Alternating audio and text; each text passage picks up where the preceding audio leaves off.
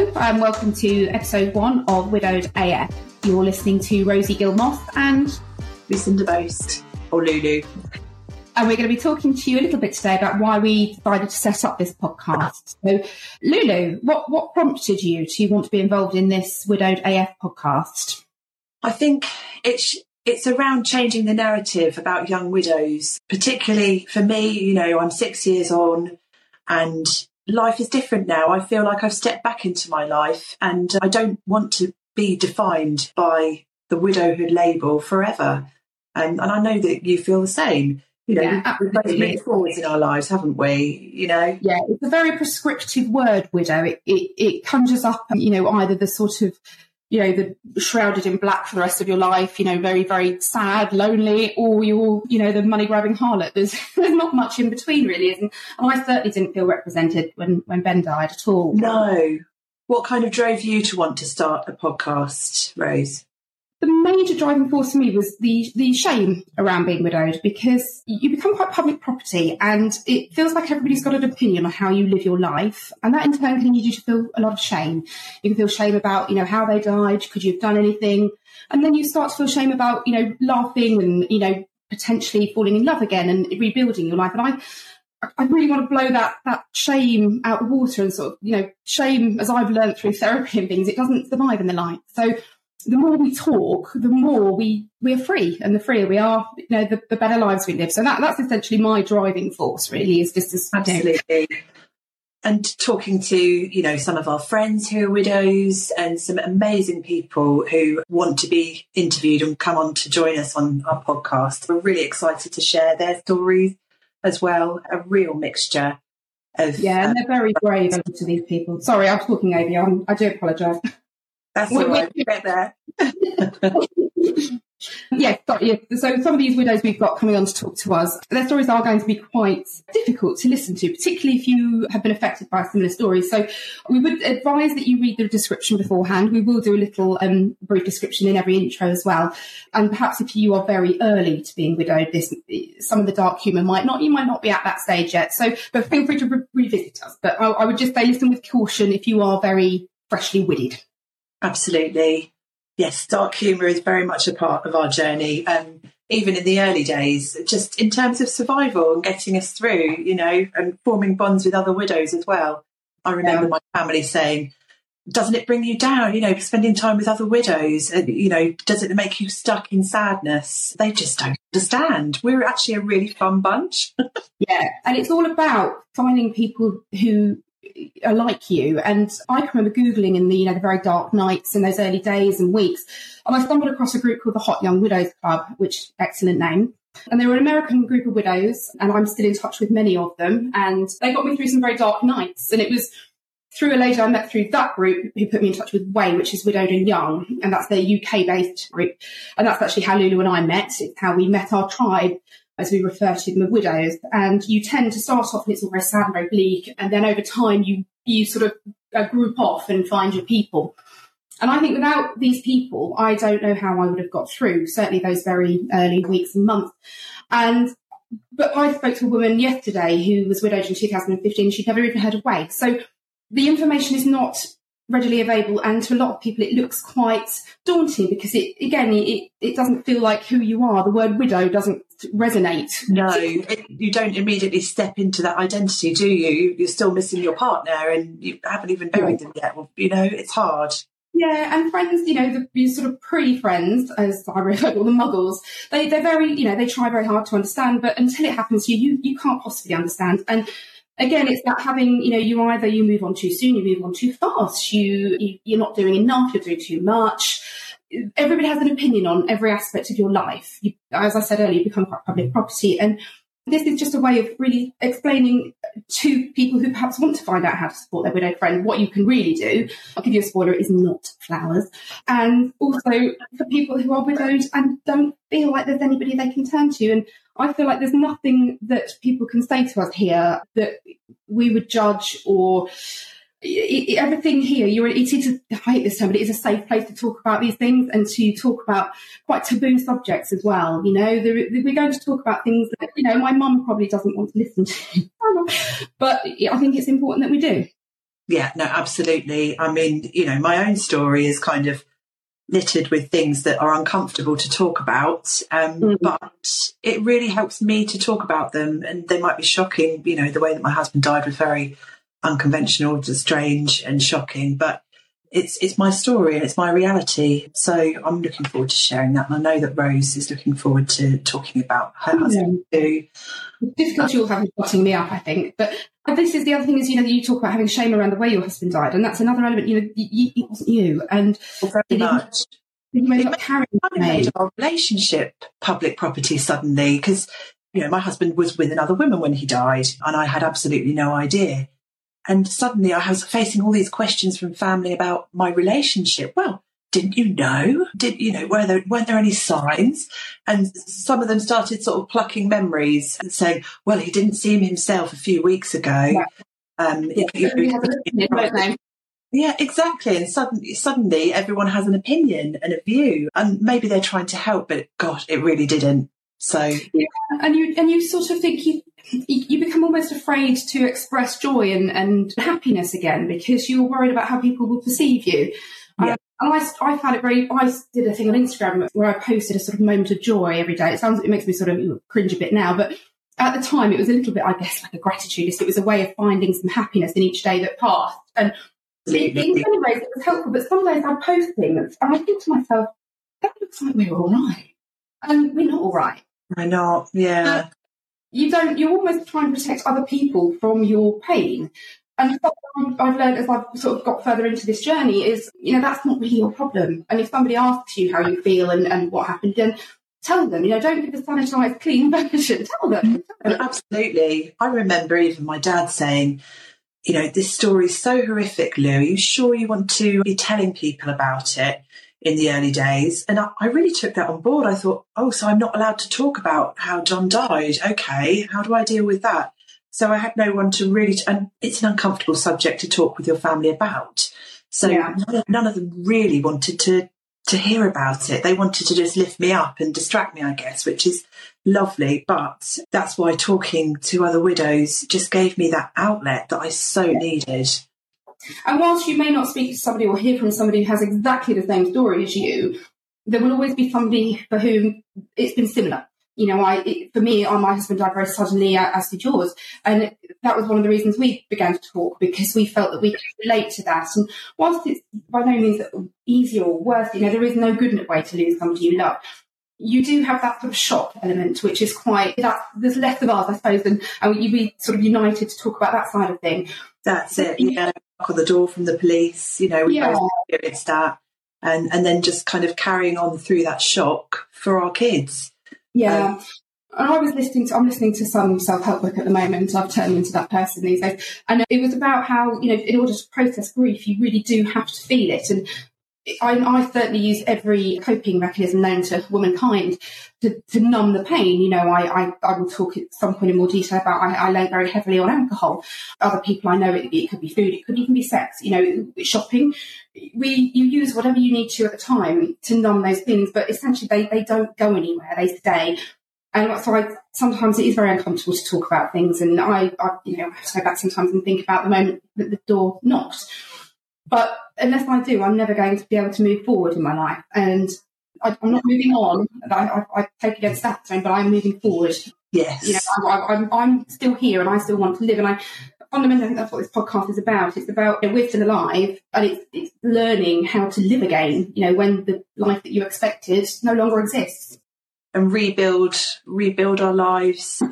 The idea that we, the lives that we were living have finished, and we kind of have to start a different path, one that we hadn't planned on.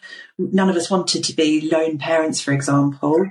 So yes, it's living in a different kind of life, but still remembering our loved ones. It's the life unexpected, isn't it? It's the life that and that's where grief, it's not, people sort of think you have this initial horrific loss and you grieve the loss of your partner or whoever it may be. I'm talking specifically about widows here. And then you have this kind of ripple effect that goes into all areas of your life. And one of the things I suffered with is the loss of what's to come. And every time Ben and I have 3 children, and I think every time, one of them started school or moved or got an achievement or performed in a show, you're happy, but there's always that little tinge of sadness, and it's kind of learning to live with it, really, because you're never going to get rid of it. I've tried. You can't get rid of it. You have to learn to coexist. And once you accept that, everything becomes just slightly more manageable. It does. Yeah. There's no rushing to get to that point, though, either, is it? It's really frustrating. And we've both had moments where we've cried to each other and said, why has this happened to us?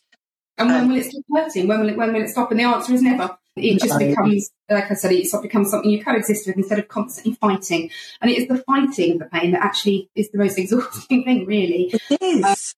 It is, and it's trying to shut off the pain with, like you referred to earlier, alcohol or any other substance. Anything, anything. Yeah, anything, just anything to take it away. Well, if you are, young-ish, chances are you will have small children, or you will have a job. You will have responsibilities, which, although you will give granted some grace when your partner dies, it's not an indefinite leave. So you, at some point, you have to go back into the world. And it is at that point that I think you begin to lock your feelings down. And I think even if you have just an outlet once a week, I'm a big advocate of counselling or a friend or something you can do that is just for you, where you are able to sit in your grief. I think that is a really important thing to do, because we are so invested in kind of creating a normal life again for our children, and you forget sometimes that actually what we've been through is pretty bloody huge.